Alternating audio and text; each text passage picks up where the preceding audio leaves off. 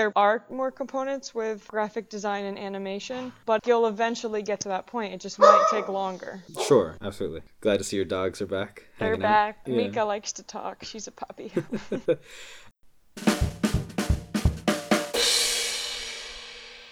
Hi, Jess. Hi, John. How's it going? It's going all right. I'm pretty exhausted. It's been a long little while. I hear ya on that. Yeah. Last week was a nice week because my girlfriend had it off, and a lot of people have it off because it was the first week of November, which is like their mid-semester break out here. Yeah. So we took a nice little trip out to Galway, out in the west, and the Cliffs of Moher. I did not realize, by the way, that like Galway, I think, is a pretty famous city in Ireland, and the population of Galway is only like 80,000 people. It's shockingly small for a city that people have actually heard of. That's a lot of Europe, though, right? Yeah, well, Like, there are just more events that have happened because they have longer That's true. histories. I think it varies. It's always been weird to me that some places are super famous even though they're tiny. And I think some places had a lot more significance, 200 years ago or something like that. Like when you talk about a city like in England, York. Yeah. York is this tiny little nothing city in the northeast of England. But it was really important in the Middle Ages. So it's still remembered. Yeah, That's the why fact New York that they was could named even after go it. back to that. Exactly, right? But yeah, so Galway is pretty tiny. But the Cliffs of Moher were beautiful. They actually reminded me in this weird way of like a one-sided Grand Canyon, just with an ocean on the other side instead of another side of a Grand Canyon. They were beautiful. It was great. It's nice, even though we've kind of settled in, that I'm still out kind of seeing things. Yeah. Which I didn't really expect. And then, yeah, just in the last few days, I just got back today, actually, from this little trip that I took out through Liverpool and then Milan, just to handle some different business and some side projects. And it was great. It was actually really great to go back to Italy, not in the summer, because Italy always kills me in the summer. It's way too hot. And so even though it was a lot of traveling and packing and planes and things over the last little while, it's nice to get out of town. You went to Italy. Wow. Yeah, just for a couple days. That's nice that you could do that in Europe. But I guess it's similar because I could just hop to South America for a weekend. And some people are like, why don't you just do that? And I'm like, yeah, I've never been able to do that before. That's kind of crazy. Right, and that's the crazy thing about being out here, that planes are just so incredibly cheap. Like, I remember when we were in Korea, we would just go out of town on a weekend, just take a bus out of town, and it was like nothing. And I always thought, this is something I would never do back home. But because it was only like $15 to go on a bus up to Seoul or something like that, obviously you're going to go take little trips every once in a while. Like, it's nice. You have time off, might as well use it. And here, to fly to England from Ireland, it was €20, including a checked bag. Flying to Italy was €60 round trip. I mean, it's like taking a taxi, why not take a trip out there? And so... Did she go with you, or did she only go out to the spots in Ireland? Yeah, no, she went out to Galway with me and the Cliffs, but she didn't have time to jump out of the country. Yeah. Right, yeah. okay. But yeah, it's been good. I mean, it has gotten really cold. The last couple of days, the temperature just plunged out here. And so I got back today from Italy, which was still cool, like not hot, but I got back here and it was just this pounding icy rain that's cutting through my wool coat. Is a bit much. That is the downside of the cold, but everyone says during these times, I just wish it was hot, but you have to think about the fact that last night I was talking to someone in North Carolina and it's pretty cold. And they're going, my heater's not working well enough, and I'm like, my AC's not working well enough still. Yeah. So... Well, and this is, like, I would take this any day over tropical heat. The crushing heat of Miami is crushing during the summer. Yeah, no, I'm not down for that at all. That is a no-go for me. So I definitely am glad that I've taken this side of the trade. Anything exciting happen with you this week? Nothing all that exciting. Well, Okay. I guess exciting in the sense of my company. We're just a small Miami bakery, but this week we launched a pastry line in Whole Foods. Okay. We've always had bread in Whole Foods, but now we launched a pastry line, Sure. so it was figuring out all the logistics for that, plus me getting up to speed with everything. So I worked a lot of this weekend to be at Whole Foods and work with the bakery team and get people sampling our products. Good times. Okay. Nice. Yeah. So I'm getting to see how that rolls out, which is a lot of fun and very interesting. I can imagine. Yeah. Whole Foods is pretty big time. Building those Amazon connections, getting in there. Yeah.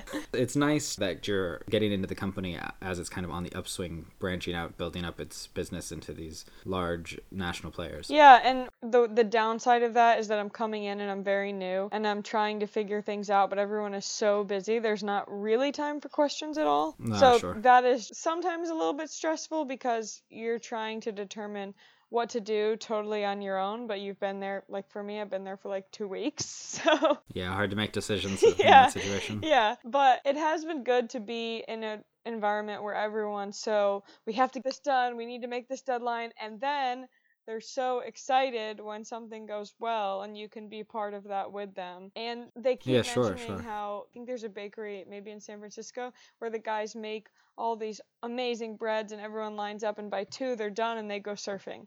And someone asked them if they wanted to expand and the baker was like, no, we're okay. We want to go surfing. We want to keep this exactly how it is.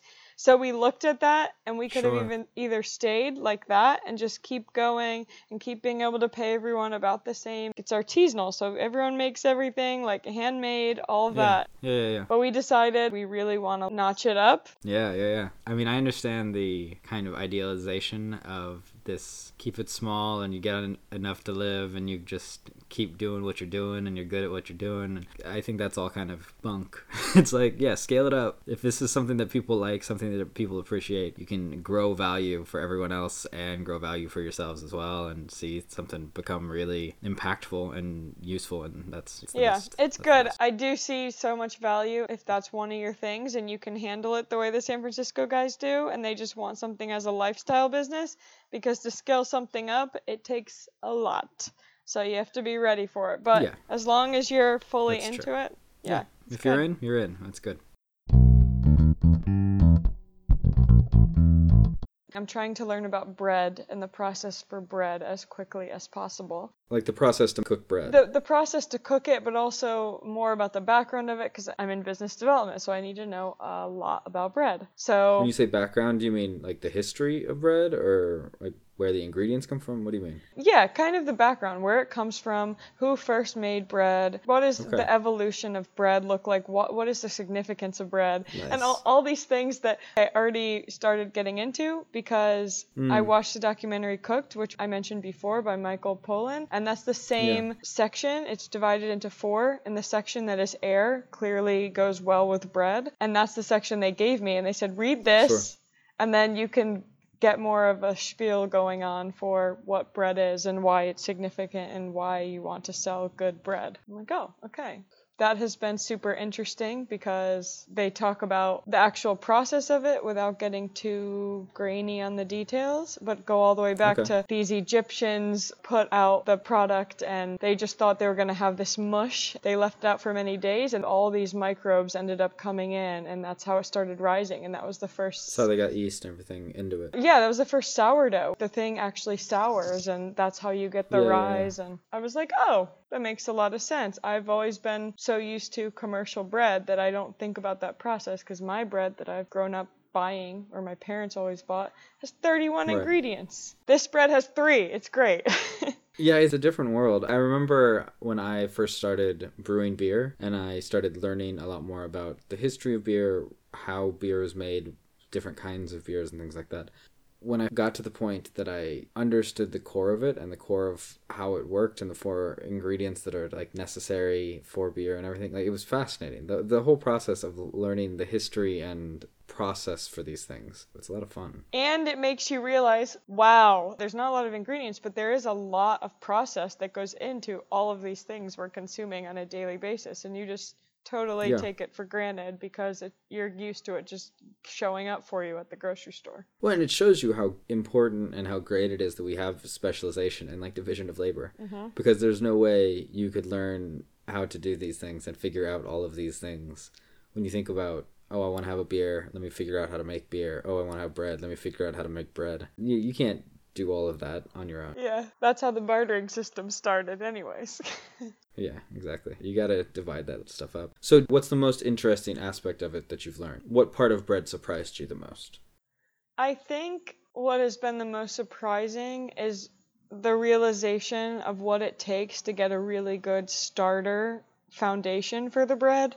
And my company has this one that they call the Mother, because that's the same one they've been using for 5 years to keep recreating, and they can just Sure. keep adding to it. Yeah. And most people I know, when they do bread, they're just like, okay, I'm going to go buy commercial yeast and do this. And like, it takes time, but it's not this thing where it's sitting out for hours or days. And so that was fascinating to me. You can have this for this long, and once you get it right, this is how you make all your bread. That is an interesting thing, because sourdoughs are pretty big out in California, especially around San Francisco, but I remember they got real big down in Southern California for a while, and some different people that I knew started getting into these sourdough chains where people would have a starter or whatever they're called, and then you would bake some bread from it, add to it, and then pass it on to 2 or 3 other people.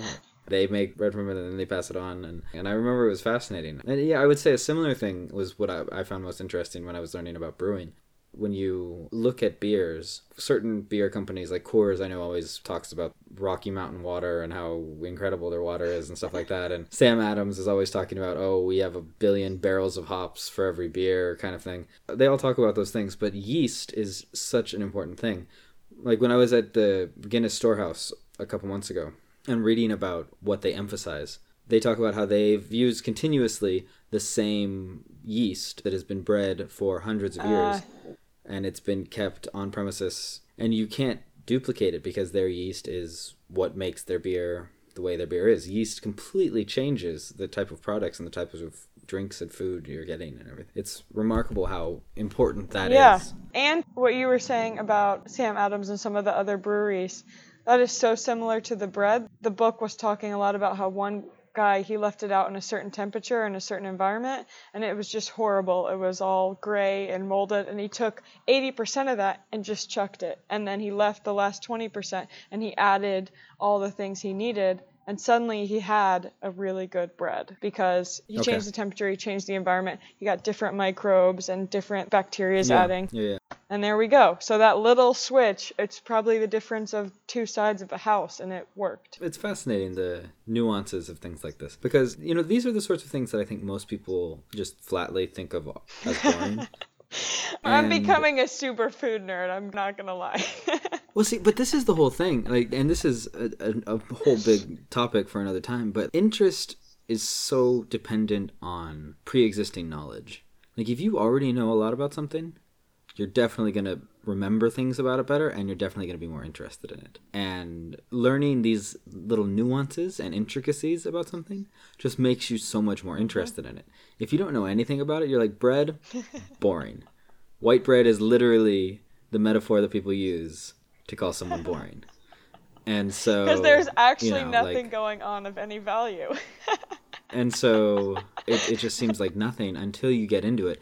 And with almost anything I've ever learned about, when you get a few layers deeper and you get into the nuances, suddenly it just becomes much more interesting and much more textured, I guess. Most things really are interesting once you really start to understand. Because at the surface level, you're saying okay a lot, like what I'm doing currently at work, so I'm trying to grasp everything, but it hasn't quite percolated to the other layers of my mind that it needs to for me to really know how to do it. It takes a while to absorb things and to really be able to connect them up with your pre-existing knowledge, You know what we should talk about next is our topic of how you get something started on the learning path, because it is a great segue to this, even though it's different.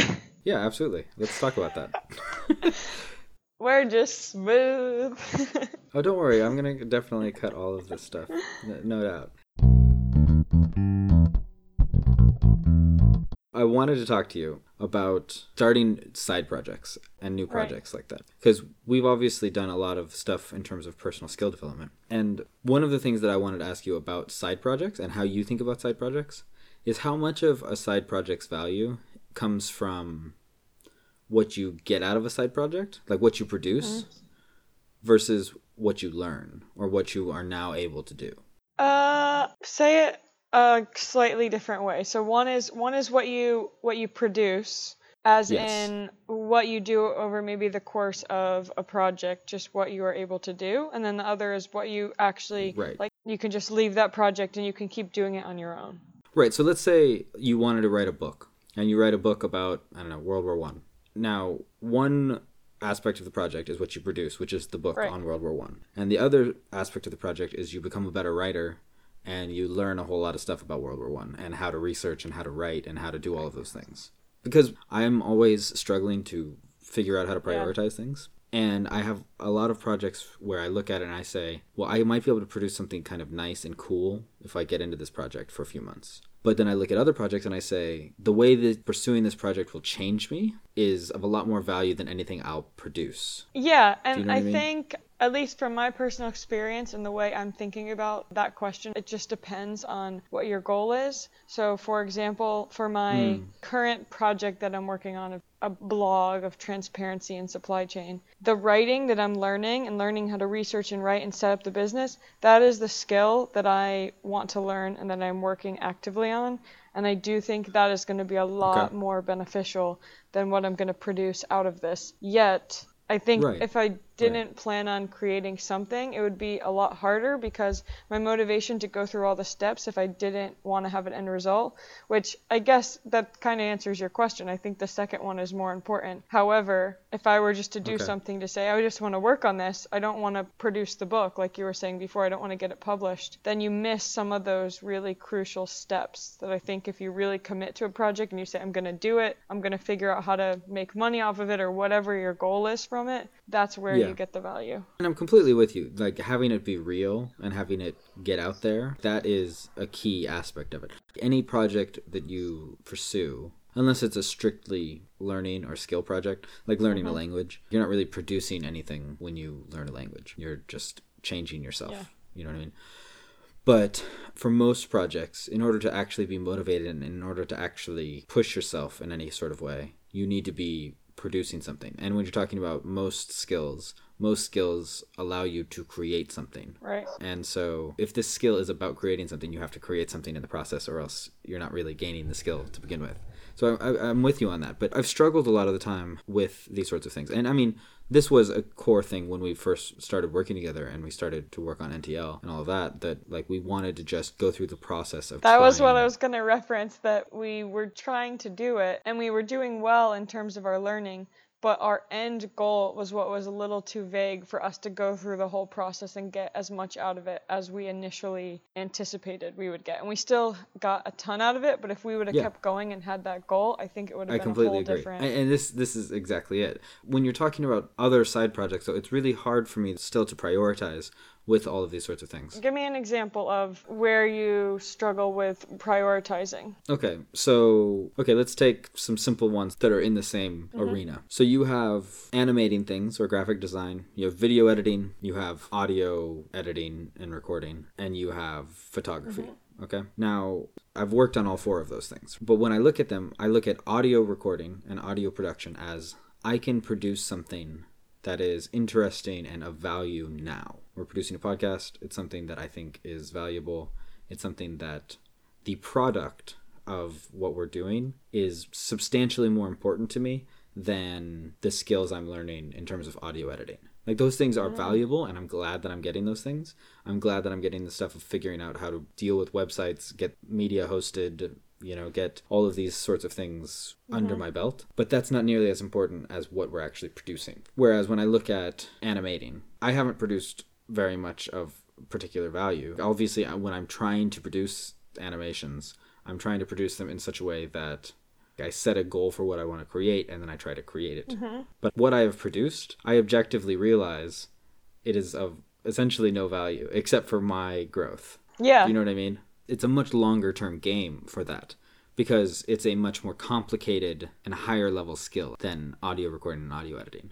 It's a lot harder to figure out. And there's a lot to do with storytelling. If you're making something that's scripted, you need something that is... There are a lot of components, is I guess what I'm saying. If you're making anything that's animated or video editing and that sort of thing, that you don't have when you're doing something like what we're doing, where you're essentially having a conversation, so you're speaking, which you know how to do. You know how to talk to people. Yeah. The recording is not the most complicated in the world. The editing thing is as long as your simpler. Microphone lets you, no?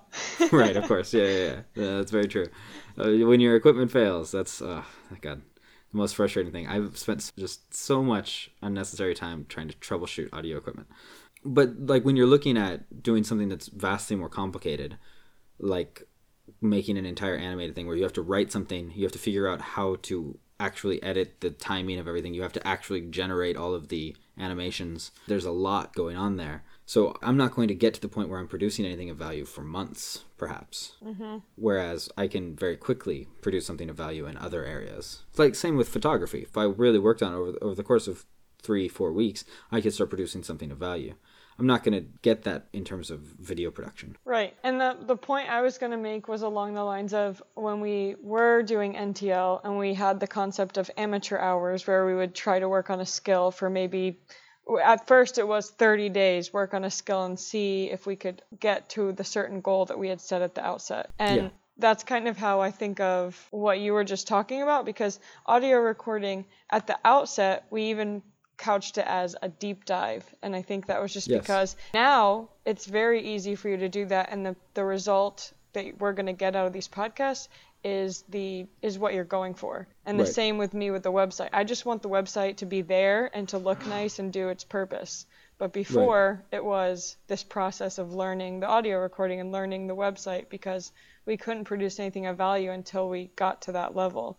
And I think there are more components with graphic design and animation, but you'll eventually get to that point. It just might take longer. Sure, yeah, absolutely.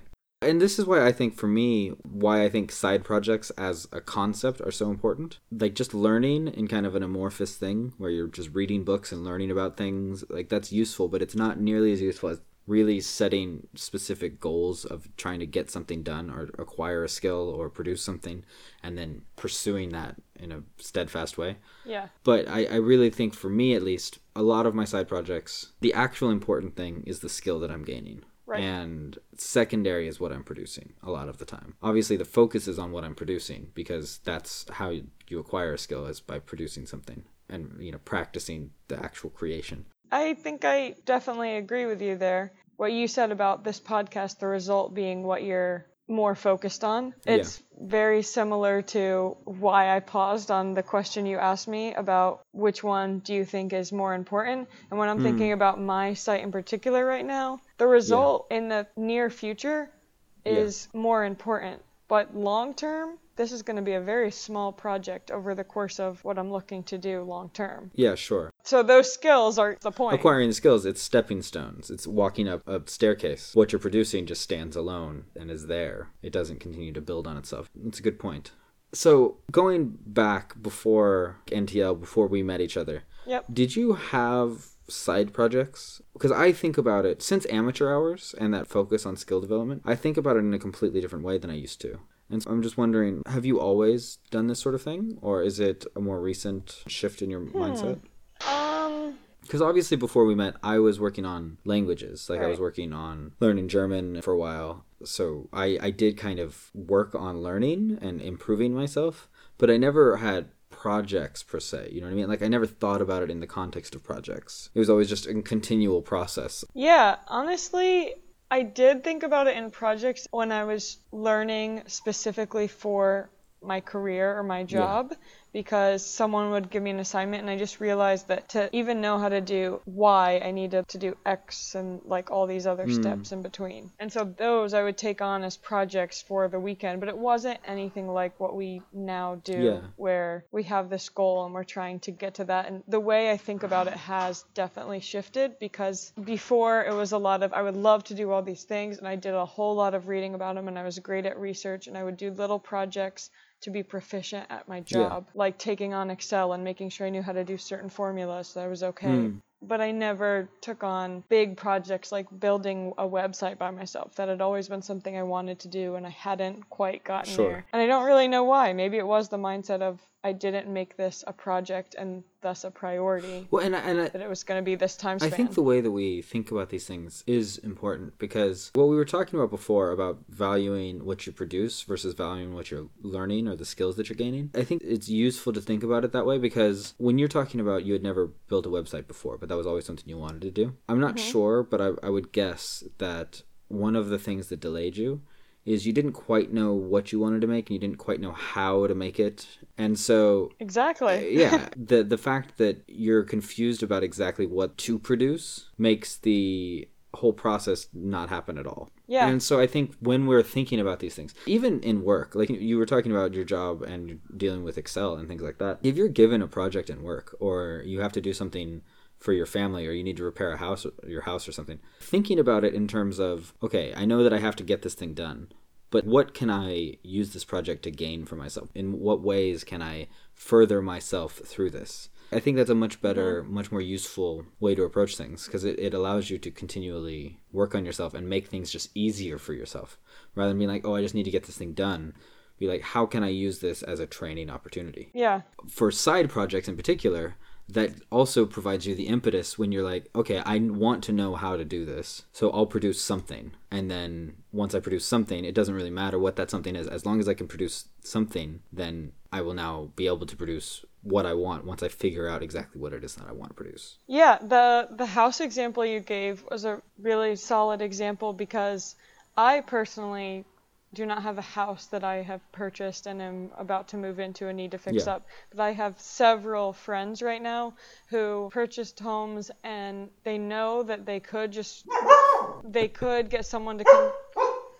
She's going. They could get someone to come. Yeah. They could get someone to come and do all of the work on their house in a contract basis, but they've realized how valuable it would be, and it would take longer in that sense, but it would be cheaper overall for them to just do it themselves. So like one couple, for example, found some extra kitchen cabinets that were donated. They figured out how to sand them down and stain them and make them really nice, and they put them up, and then they're able to rent out their house and then eventually sell it for much more just because they were interested in learning how to remodel their own kitchen. Yeah, I think it's valuable because, like, obviously they don't want to make cabinets or fix up kitchens as a full-time job, and that's probably not even something that they ever want to do again. But once you do something and once you kind of know how it works, you also get dramatically better at judging that sort of thing, at being able to interface with people who do that sort of thing. I helped my father re-roof a house before, and we did it one time, and then we had to get it re-roofed again at another time, right? And we were, well, at least I was, I think he knew this stuff because he had done this for decades, but I at least was now much more able to figure out, did they do a good job? Because I knew what a good job looked like. I knew all of the ins and outs of how to do this sort of thing. Like if you've dealt with plumbing, you might not want to do the plumbing, but once a plumber does something, you could be like, okay, I know exactly what he did. I know how he did it. I know if it was good or not. And I think the same thing applies to like building websites. Like once you've built a website, you can look at it and you know kind of what you can do with a website. You know how things work. And now when I see a good website, I'm just in awe because I'm going, this person obviously knows more than a drag and drop interface. They really are on their HTML and everything is just beautiful. Exactly. And it's the same thing with audio editing. Like I right now do a lot of audio editing. I don't expect that in 5 years I'm going to be doing a lot of audio editing. If I'm still doing shows and things like that and still working with audio, I expect that I will have someone else doing audio editing because it's not something that I particularly love to do. But once you get good at it and you understand how it works, you get so much better at being able to interface with someone else who does it, to be able to tell if they're doing something good, and also to know, how do I make this job easier for them? Do you know what I mean? Like, and this is why when I'm working with you, even if you're not doing the audio editing, I want you to hear the rough cut versus the final product so that you can listen to that and see how the editing happened, see how the cuts happen, see what works. Because that way you can alter what you're doing. Getting a good handle on how to do something, even if you never want to do it again, helps you to deal with that area for the rest of your life. Yeah, I'll give two And more it's valuable. quick examples. The one that came to mind when you said the website, I have a friend who I talk to regularly. He's a website designer. He's been doing it for years and years. And when I talk to him, he doesn't talk so jargony, but then I can say, oh yeah, like this, and I'll maybe throw in some jargon. And then he'll change the way he's talking to me a little bit because he realizes that we can talk specifics on it, and he can actually share the tools that will be valuable for me instead of just the surface level. Yeah, he knows that you understand. Right, exactly. which completely changes it. When you can speak a technical person's language, suddenly you can interface on a much deeper level. Yes. And that's valuable in work, in every aspect of your life. Which is one of the reasons why, and I know this is a completely different thing, but I think it's so important that just about anybody works in either retail or in restaurants, because you learn when you're working in retail and restaurants one, how these extremely important parts of society work, but you learn what all of these retail people deal with, what all of these waiters and waitresses deal with. And so you can empathize with it, but also you know how to interface with it so that it benefits you and works well and makes everything easier for everybody. Yeah. Because I worked at Macy's years ago, and when I worked there, you could tell some people had never worked in retail because the way they acted and the way they interfaced and the way just they seemed to think things worked. It's like, how could you possibly think that things work like that? You're an absolutely crazy person. You want me to drive to another store to get this thing that you want? Like, I work at this store. I'm not going to drive to another location to get that shirt you want. That's insanity. You clearly don't see how these things work. And it's the same thing with restaurants. When some people want certain things changed, and it's like, it's in the sauce. I'm not making you a special sauce for your soup. It's just in the sauce. Yeah. We made this sauce for the day, and it's just there. Don't be a crazy person. Yeah, I think these things are important. Yeah, and back to my example of the friend who redid his kitchen. Yeah. You're right, he probably doesn't want to keep redoing kitchens, but he knows that he can now probably flip houses, and he now has a real estate license, and he can start doing that as a side business to his current job. So I think it's all part of, he learned these skills and now he knows what needs to happen. Yeah, I mean, and getting exposure to new things is always extremely useful. It's a good thing to keep in mind because so many people talk to me, and generally I'm on the side of, if you make, I don't know, $50 an hour and it's going to take you 10 hours to fix something, but you can hire a plumber and he'll finish it in 20 minutes for like $100. Well, don't waste your time because your time is worth more than that. But the process of figuring something out so that you really can do it and understand it is so valuable that one time you should do it. Yeah, and that's where and then from then on you can play the plumber. Yeah, exactly. That's where I sometimes have difficulty with that line because now you're at this level where you're proficient with audio editing, and now I consider myself at a level where I'm at least proficient with the website platform I am working within, and I know how to make things happen. However, there are many times when I want something a little more sophisticated than I can do with my knowledge, and I debate whether to invest that time to up it to the next level, or should I just hire someone, and I'm not talking hire a full-on web designer, but should I hire help for this one specific problem so that I don't have to invest it could be 10, it could be 20. That's a lot of hours for this one thing, and it's incremental gains at that point. Yes. It's always difficult to parse that because when your marginal return gets so low that you're no longer benefiting, you obviously have to stop. But deciding exactly where that is really difficult. I think the main point is just getting that initial exposure to something is extremely valuable. And then beyond that, the diminishing returns, eventually you stop doing that or you make that your job. And that's where it's really important to have a result, because if you start making money, then it's very easy to start giving that to someone else or hiring specialized help. Well, and it gives you a lot more freedom with all of that once you have something produced. But no, I'm with you. It's really hard, and I struggle with it. With language, it's a very difficult thing because you get substantially diminished returns. You might be pretty good at the language. You might be completely proficient to be able to talk to somebody. But then if you want to get better, you have to put in a lot of time to get a small amount better. And obviously, if it's something that you want to be really, really good at, then it's fine. But if it's something that you don't really want to use and you just kind of want to understand, it becomes less valuable. You know what I mean? Like for me with brewing beer, like we talked about earlier, it was great to brew beer. It was fascinating. It was really fun. But I don't want to brew all my beer all the time. I want to buy beer. It's too much work. I want to drink beer. Expensive. Exactly. Yeah. But I will say, when we're talking about a language, this is where I think it's really important how you think about your skills and how you think about your side projects and really try to optimize the efficiency of a lot of these things. So for Spanish in particular, I have tried to switch from using my time to learn Spanish to using my time to use Spanish to learn other things. Ah, yeah. I read articles in Spanish. I use Spanish to try to learn about the news and learn about business in Spain and Latin America and the economics of Spain and Latin America and how everything's going and things like that. And that helps you to continue to improve your Spanish without spending all of your time just working on language. You can actually be learning things in that time. It works the same way in terms of relationships. Like if you want to have friendships and you want to go out and talk to people about things, if you can practice the language while you're doing that, then it's almost as though you're getting this improvement in your language learning without having to spend any time on language learning, because it's something that you would want to do anyway. Yeah. So the more you can do that with all sorts of things, the better kind of bang for your buck you get with all of these things. And it's hard to do that with a lot of things. But really thinking about how you want to go about using your project, like if you want to spend time talking to people, like it plays really well into the whole podcast thing. I wanted to figure out how to make podcasts effectively and how to work on audio recording. And I wanted to stay in good touch with you and maintain our connections and probe your mind about things that I needed to ask questions about. And so, alakazam. Let's make a podcast. Exactly. Let's make a podcast. And so I learned this. I'm able to produce this. And I'm able to maintain things with you. It works double duty and it's extremely efficient. Yeah. Because I would want to talk to you anyway. So, boom. Now, obviously, there is additional work beyond just talking to you that goes into this. You have to know how to do audio editing and things like that. Yeah, and you need to tag things, you need to publish things. Like you need to make show notes. There's a whole lot more to it that I wouldn't have to do if I was just on calls with you. But it's dramatically more efficient than if I was just doing a podcast on my own and talking to you. That would just waste so much more time.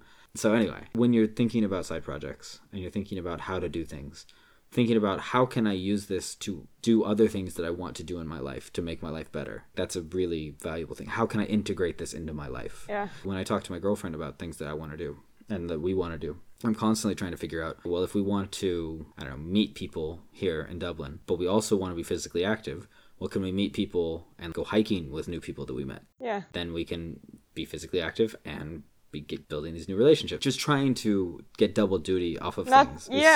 That is something I'm thinking about heavily now that I'm fully planted, rooted, whatever you want to call it, in Miami. Sure. Yeah. Trying to determine if I want to meet people, I want to meet people that I'm going to have good conversations with, and we probably have similar interests, so I need to find these groups that are doing these kinds of things, or just start doing them and see if I can meet people that way. Right. You're right. It allows you to meet better people that are interested in things that you're interested in. So you can actually build a better relationship because you're making it do double duty and making it more efficient. Yeah. But it's something that I don't think a lot of people think about. Like a lot of people think about, I want to spend time with my friends, I want to have good relationships and things. And they just forget that they want other things in their life that they could do with their friends. Mm-hmm. And they could make that a part of it. And I mean, this is why, and this is a completely different topic, but sure, why not? But this is why, like, when I moved back to California from France and I was hanging out with all of my friends, at a certain point, I was like, some of these friends, I feel like, are not adding a huge amount to my life. And I'm spending time with them. And that time is not doing anything that I want to be done in my life. And so I got to the point where I was like, I should just really stop hanging out with some of these people because some of them were a bit negative and they're just a time sink. Mm-hmm. And if I can change it to people who are positive and want to go play tennis with me and are interesting and help me learn about new things, well, that's a much better use of my time and it's a better relationship. And it's really valuable to think about it that way because you really have to look at the opportunity cost of how you're spending your time. And you really have to look at the value that certain activities and certain time sinks are bringing to your life. And if you can optimize it in some way, well, then you should really do that. It's just better. Yeah, absolutely. I think it's something about moving to a new place that constantly comes back to mind as I get to a new place and I immediately sink into a certain group of people, and then I have this realization after a while of like, is this exactly where I want to be and who I want to be with and what am I looking for out of this opportunity? And I usually go in with, okay, this is a good place, I want to be here, but then I start realizing the people and how much that makes the experience. And exactly. Even in Miami, what I've started doing is looking at the people around me and saying, okay, I'm going to figure out the activities I want to do. And I'm going to see if any of these people want to do them. And if not, I'll just go do them alone. But if they want to do them, great, then we can do this together. And if not, then I guess I'm going to go meet new friends. When you're in a large city, there are people that want to do just about anything. Yeah, you just have to find them, which can be challenging until you just got to go out there and keep meeting them. Yeah, that's the whole thing. You got to go out there. Get out into the world, apply yourself to things. So I've started using a lot of checklists. Mm-hmm. We've talked before about productivity and the kinds of apps and things that we use and the systems that we use around organizing our tasks and organizing our priorities and how we think about these sorts of things. So I've started thinking a lot about projects and organizing things into projects, as we've talked about, in just terms of the things I like about like GTD thinking. Like thinking about things in projects I think is really valuable. And I've really been convinced of this. But one of the things that you come to with that is a lot of projects are somewhat repetitive, or there are aspects of them that are repetitive. Like so many things in life are cyclical, from the year to months, weeks. Like everything is broken into short cycles, then repeat over and over again. You have your morning, you have your evening, and then you have another morning, and then you have another evening. You know what I mean? And so as I've gradually started to systematize everything in my life to make things easier, I've started to try to build checklists. And I remember when we first started working together, you, I wouldn't say constantly, but regularly were asking me for SOPs, because we were both, as we've talked about, both working on skill development, both working on learning different skills, but we wanted to teach each other these skills, right? And so I wanted to learn how to design websites from you after you figured it out, and I wanted to teach you how to learn a language, and I wanted to teach you how to work on video editing and things like that. And so you wanted to come up with SOPs. And I remember at the time being like, yeah, no, that's sure. That's a good way to try to teach someone else. But I didn't understand at the time, this was almost 2 years ago, about how valuable checklists are for long, complicated processes. Yeah. Let me first explain the value that I've started to find in them, and then ask how you think about these things. I've really started to use them a lot for the podcast.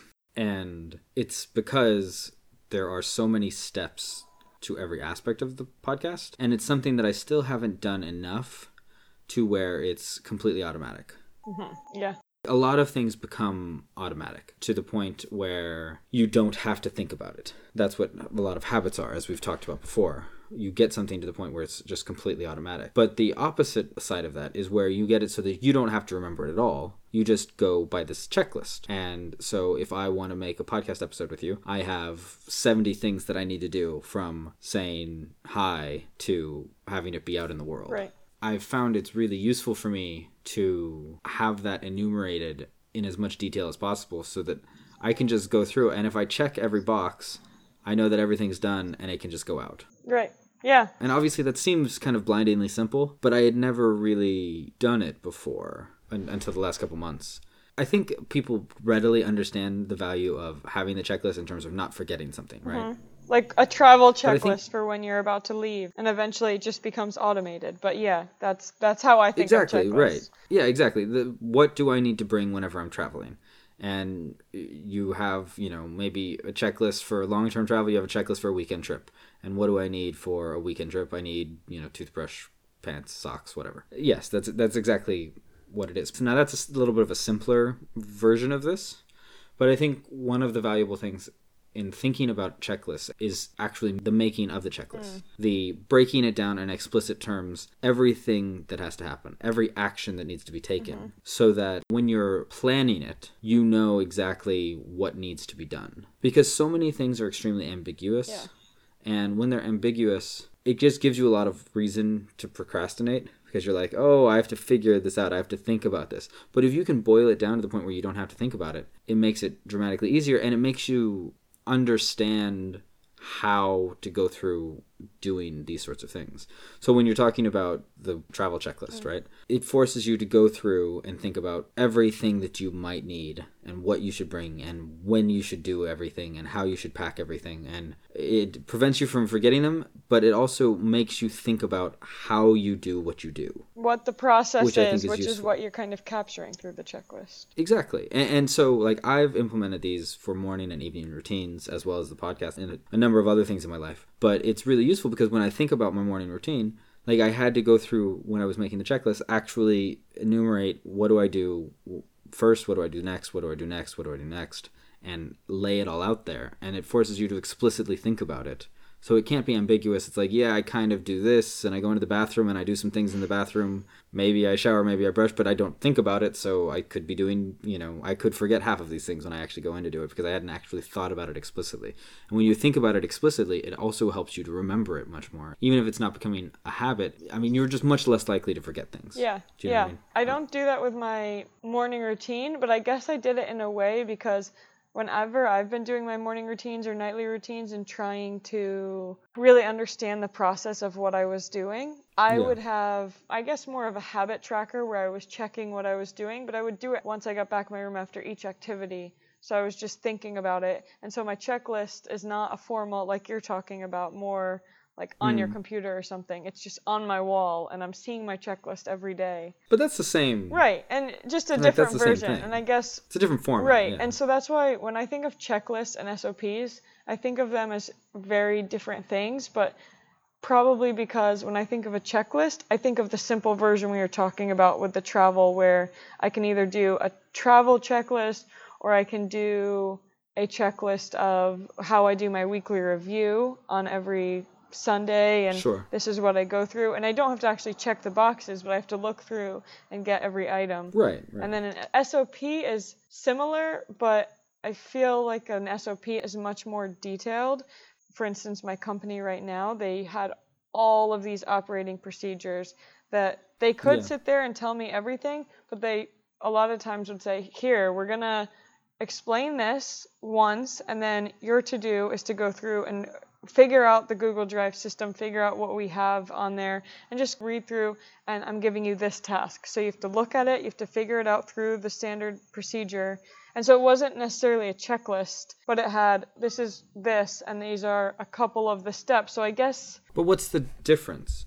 Are you just saying that the SOP is more detailed? More... Like in a checklist, you bundle things more? Yeah, because I just think of a checklist as you have a small thing that you have to do, and once it's done, you check it off. Whereas an SOP, a lot of times it's more, at least in my mind and what I've used it for in the past, project focused. So it's, this is how you do this entire process in this one thing. Yeah. There are points where it's exactly like a checklist. There are a lot of points where it's just information that you have to read through and digest, and you can still go do it, but there's not a lot of exact parallels. So you would think of SOPs as having a lot more explanation. Yes. Because they're designed to introduce somebody that has not done this before to the process. Yeah, for example, when I left my old company, we had a lot of SOPs, but because I was leaving and I was leading the project, no one would know exactly what I was doing because no one was really under me. I just made SOPs where I took my screenshots and I put a lot more information,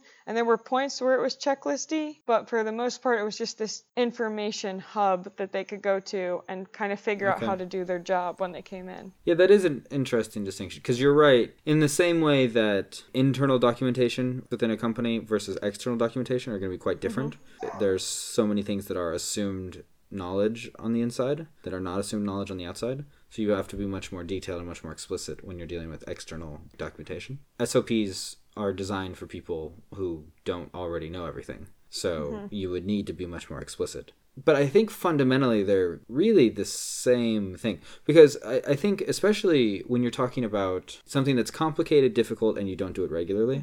I was talking to someone recently about this, and I'm sure we've all had this experience where you do something, you take a long time to figure it out. It's not that complicated, but you take a long time to figure it out. Let's say you're working with Photoshop. Or for me, it was with Sony Vegas for video editing. And when I was first trying to figure it out, I figured out how to do something. And it took me, let's say, an hour and a half to figure out how to do this kind of complicated process to get this certain effect that I wanted for the video. And then I came back and wanted to do something similar 3 weeks later and had to spend another 2 hours figuring it out again because I didn't remember it.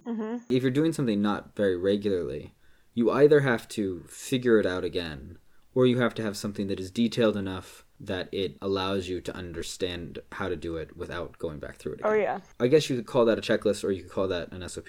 Obviously, the more familiar you are and the more regular it is, the less detailed it needs to be. Yeah, fundamentally they are the same. It's just how you want to distinguish them. Yeah. My mindset for them is I start a checklist I make when I'm learning something and when I need to refer back so that I don't keep duplicating my effort, relearning it. Sure. But then I always master it pretty quickly, whereas an SOP, a lot of times it just has all this other knowledge that I'm not dealing with on every day. Eventually checklists I don't think about, and I don't need to use them really, but they have had a purpose in the past. So do you make SOPs for your own personal usage, for things others aren't dealing with? Because this is what I'm trying to figure out right now. Because no, actually, I think that might be the distinction. I don't. I've only made an SOP really for training purposes. And Okay. checklists I make for myself so I can remember the steps. Okay. Because when I'm thinking about checklists that I make for myself, one, I'm continually using Todoist more and trying to eliminate OneNote from my life. It's just annoying to deal with a text editor for task management. One of the things that I've been doing a lot with Todoist is using template projects with these sort of repetitive tasks.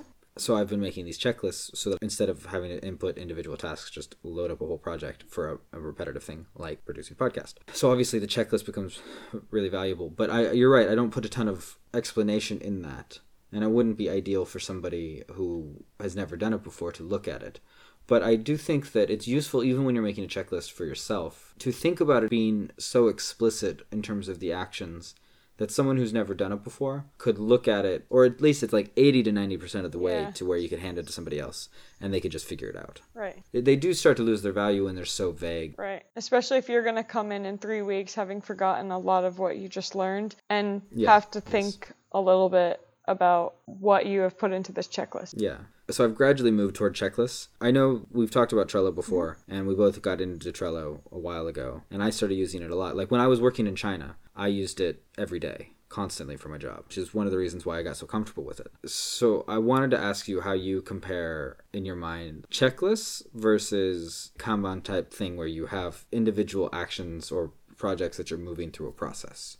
Yeah. Let me clarify that. When I worked in China, I had individual classes that I taught people. I had 6 phases of class in my mind for my job. I had to prepare for the class and plan what I was actually going to teach. I had to prepare the materials for the class. Then I had to teach the class, and I had to write up the notes for the class. I had to publish them, and I had to do some administrative things to do with the actual company and interfacing with it and sharing information with other teachers and things like that. And so there were various steps to this process, right? The way I did it at that point was, let's say I had, I don't know, Kim Jong's class, and I would move it step by step into different columns that was like plan for class, make materials for class, teach class, and I would just move it gradually through this process that I had set up on Trello that had 6, 7 steps, whatever it was. Well, now I'm starting to transition much more into checklists instead of that sort of thing, where for a podcast, I have plan the show, produce the show, edit the show, publish the show as like the 4 big categories.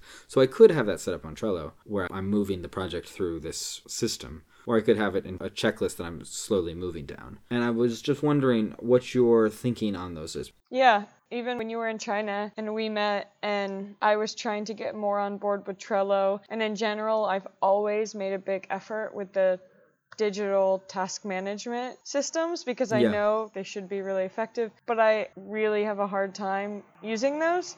So I've relied way more heavily on checklists. For me personally, maybe because Google Drive and all of these systems like Evernote are so ingrained in my everyday life that it's much easier than bringing a new app or a new tool into the mix. And a checklist is just intuitive. You just put down exactly what you're thinking. You don't have to worry about a step of moving it through the process.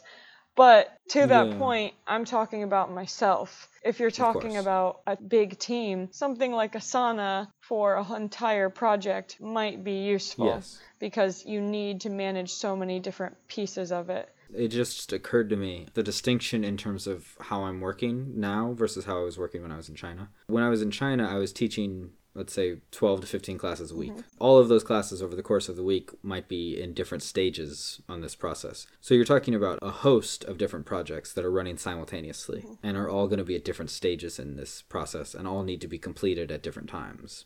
Having the set process and be able to see how projects are moving through that process becomes really valuable when you have a large number of projects running simultaneously. That becomes really valuable, I think. Yeah. But if you reduce the number of projects and increase the number of steps in your projects, then checklists start to become much more valuable, especially if it's not as rigid of a process. Using something that ushers things through a process, the value just starts to diminish very quickly. Like I know when I was in China and I was using this, it made my job so much easier because I could just open it up, look at it and say, I know what classes I'm going to have to teach. I know what notes I need to write up. I know what things I need to get done. Like it really just tells you exactly where everything stands, which is really useful.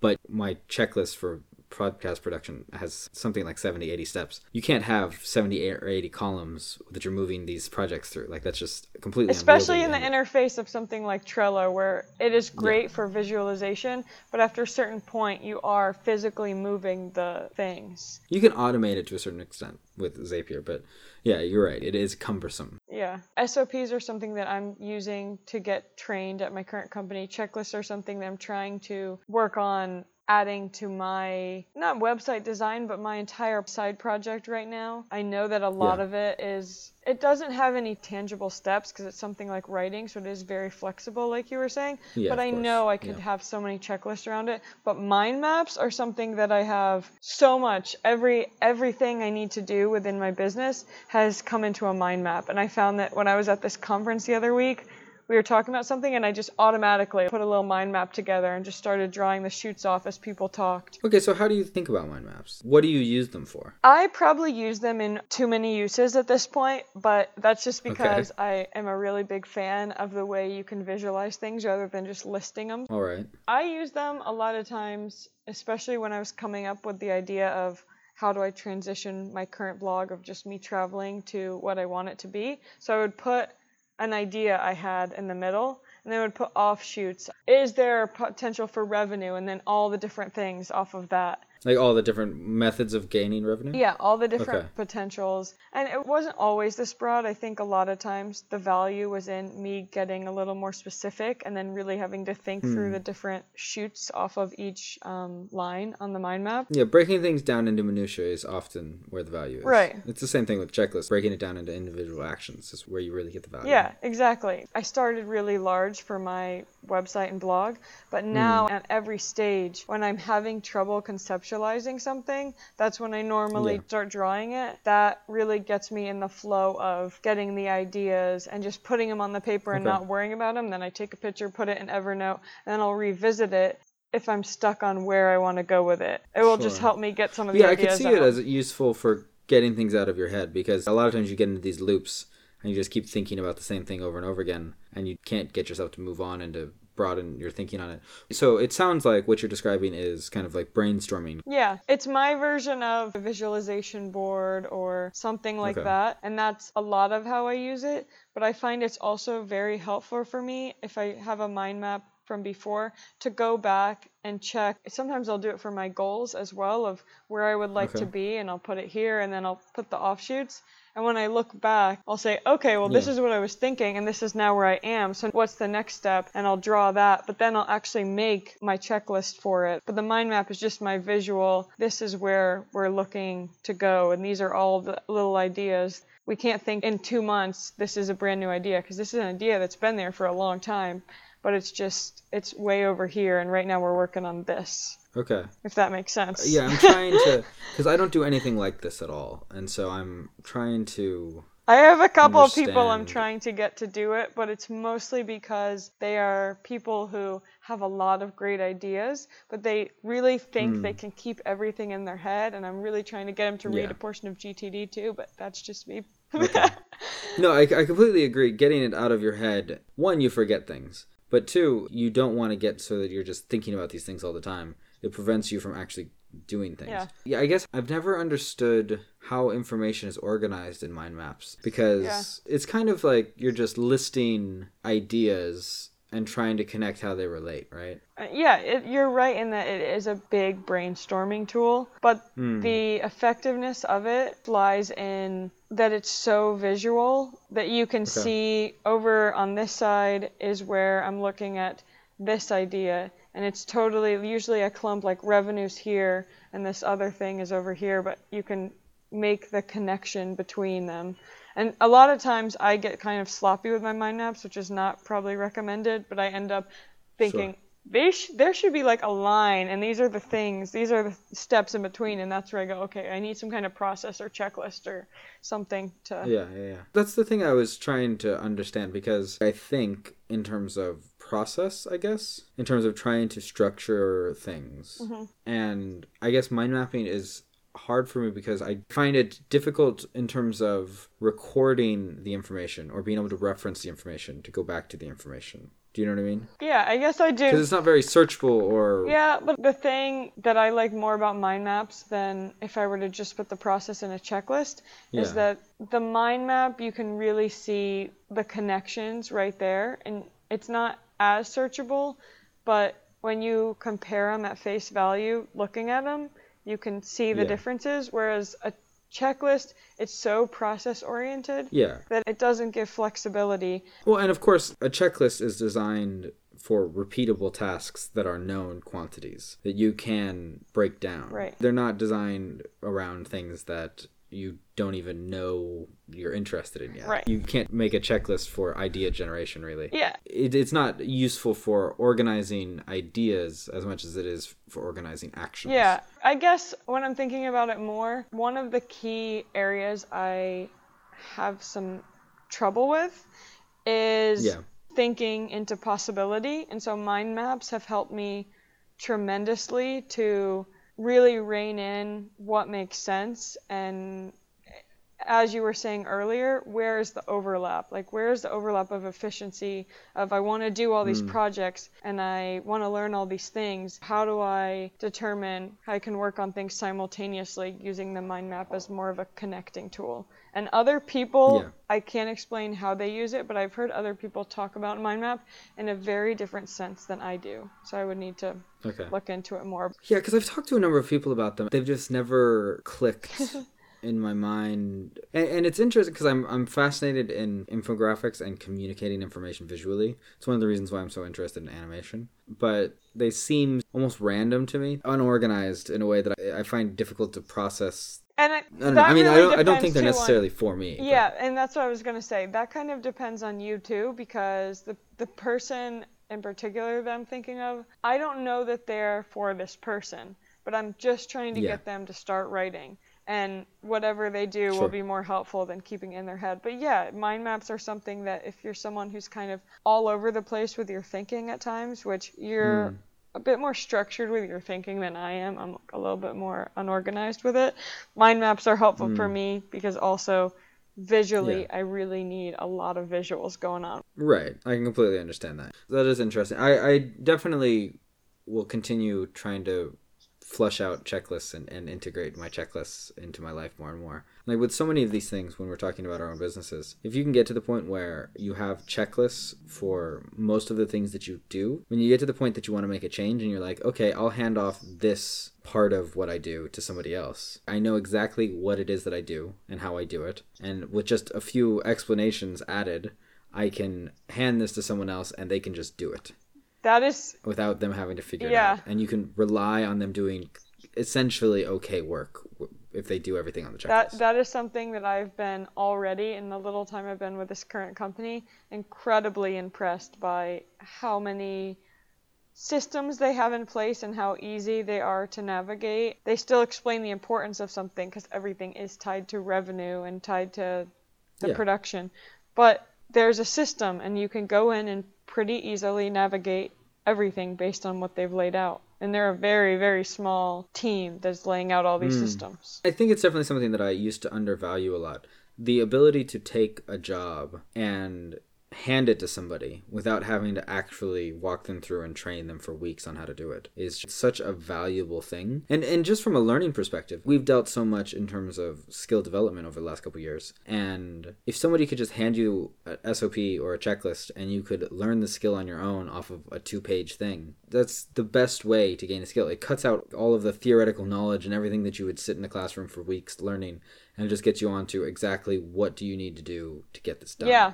What's been fascinating to me since the old job that I used to have in DC and then all this work we have both done in the middle of gaining skills. Now I'm with this new job and the way they approach it, maybe because I'm now in a position where I understand how to adapt and gain skills on my own more proficiently than I did before.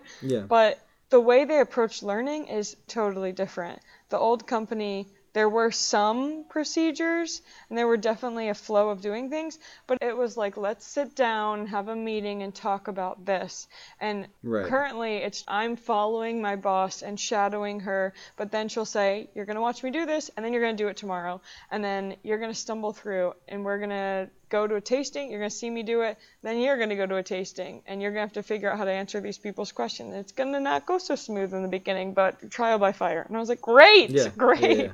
So much quicker. I will be like up and running in a matter of a couple months versus a year, which was the other company and the way they approach things. That is dramatically better. And it's the more practical type of training as opposed to the more classical educational type. And more like corporate a lot of times. On the field. Yes, exactly. I like that a lot. I'm eager to hear everything that you learn from them. I was thinking a couple weeks ago we set out projects or what have you. We were going to do some time tracking, and I was going to try to finish off some books. Yeah. And I was thinking, I like assigning ourselves homework. Oh, okay. And so I'm thinking there is something that I'm going to try to get done in the next week that I should set as my project for the week, or challenge. Challenge is, I think, the word you used before. Yeah. My challenge to myself this week that I already had made on my own is I keep writing a bunch of articles, but not writing the entire article. So I need to finish. That's a problem. Well, yeah, but I get a thought process going. Hard to publish those. Exactly. I get a thought process going, and I skip around, but I find that I do really well with that. But then at the end, I just need to sit down and finish 3 of them this week.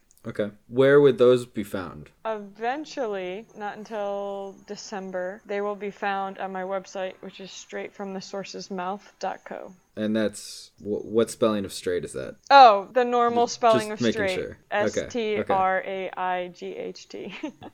Okay. I didn't even think about that. So what was it again one more time? The 3 articles that need to be completely finished, published later on, but for right now, I need to have them finished, and we can go on a trust system until December, I guess, when you can see those articles. I mean, it doesn't matter if people can find them. Like, it's about getting it done. Nobody can check if I finished the books I read. Like, haha, you can't tell.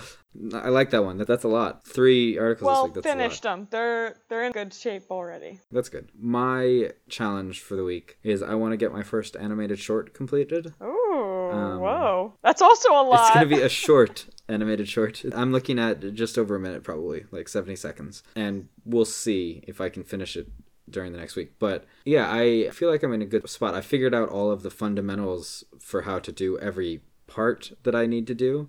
Now it's just putting it all together and actually getting it done. Yeah. I mean, that's where I am with like writing too. Yeah, exactly. I think I'll get it done this week, but it's been great and wonderful and fascinating figuring out animation and how to put things that you've designed in vector animation software and actually animating that and adding motion to that. It's been different from how I expected it to be, and I'm just eager to get something done so that I feel like I'm moving where I need to be moving. Yeah, so. That would probably be really cool to do, though, when you finally get something moving. It's so fun. Like, back when I made my first video for us, it made me feel great. As much as it took way longer than I expected it to, it was great. And so for all of these things, it feels really nice to have something completed that, even if it's not very good, is passable. You know what I mean? Like, I'm not going to win an Oscar for this 70-second short. But, I know how to produce a 70-second short. Exactly. And that's what matters. We'll see next week where we stand on that. You want to wrap this one up? Yeah.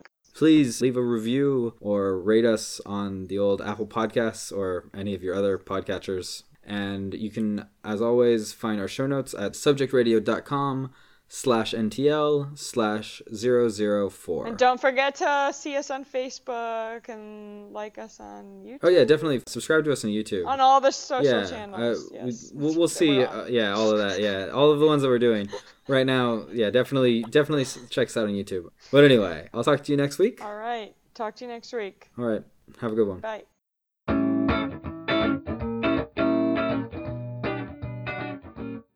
Where were we? I don't really know, but I think we had just finished up you talking about going to traveling around. Yeah, Ireland? going to some of the different places you had been going to. Yeah. Okay. Yeah. So that's what I was doing. I was traveling around.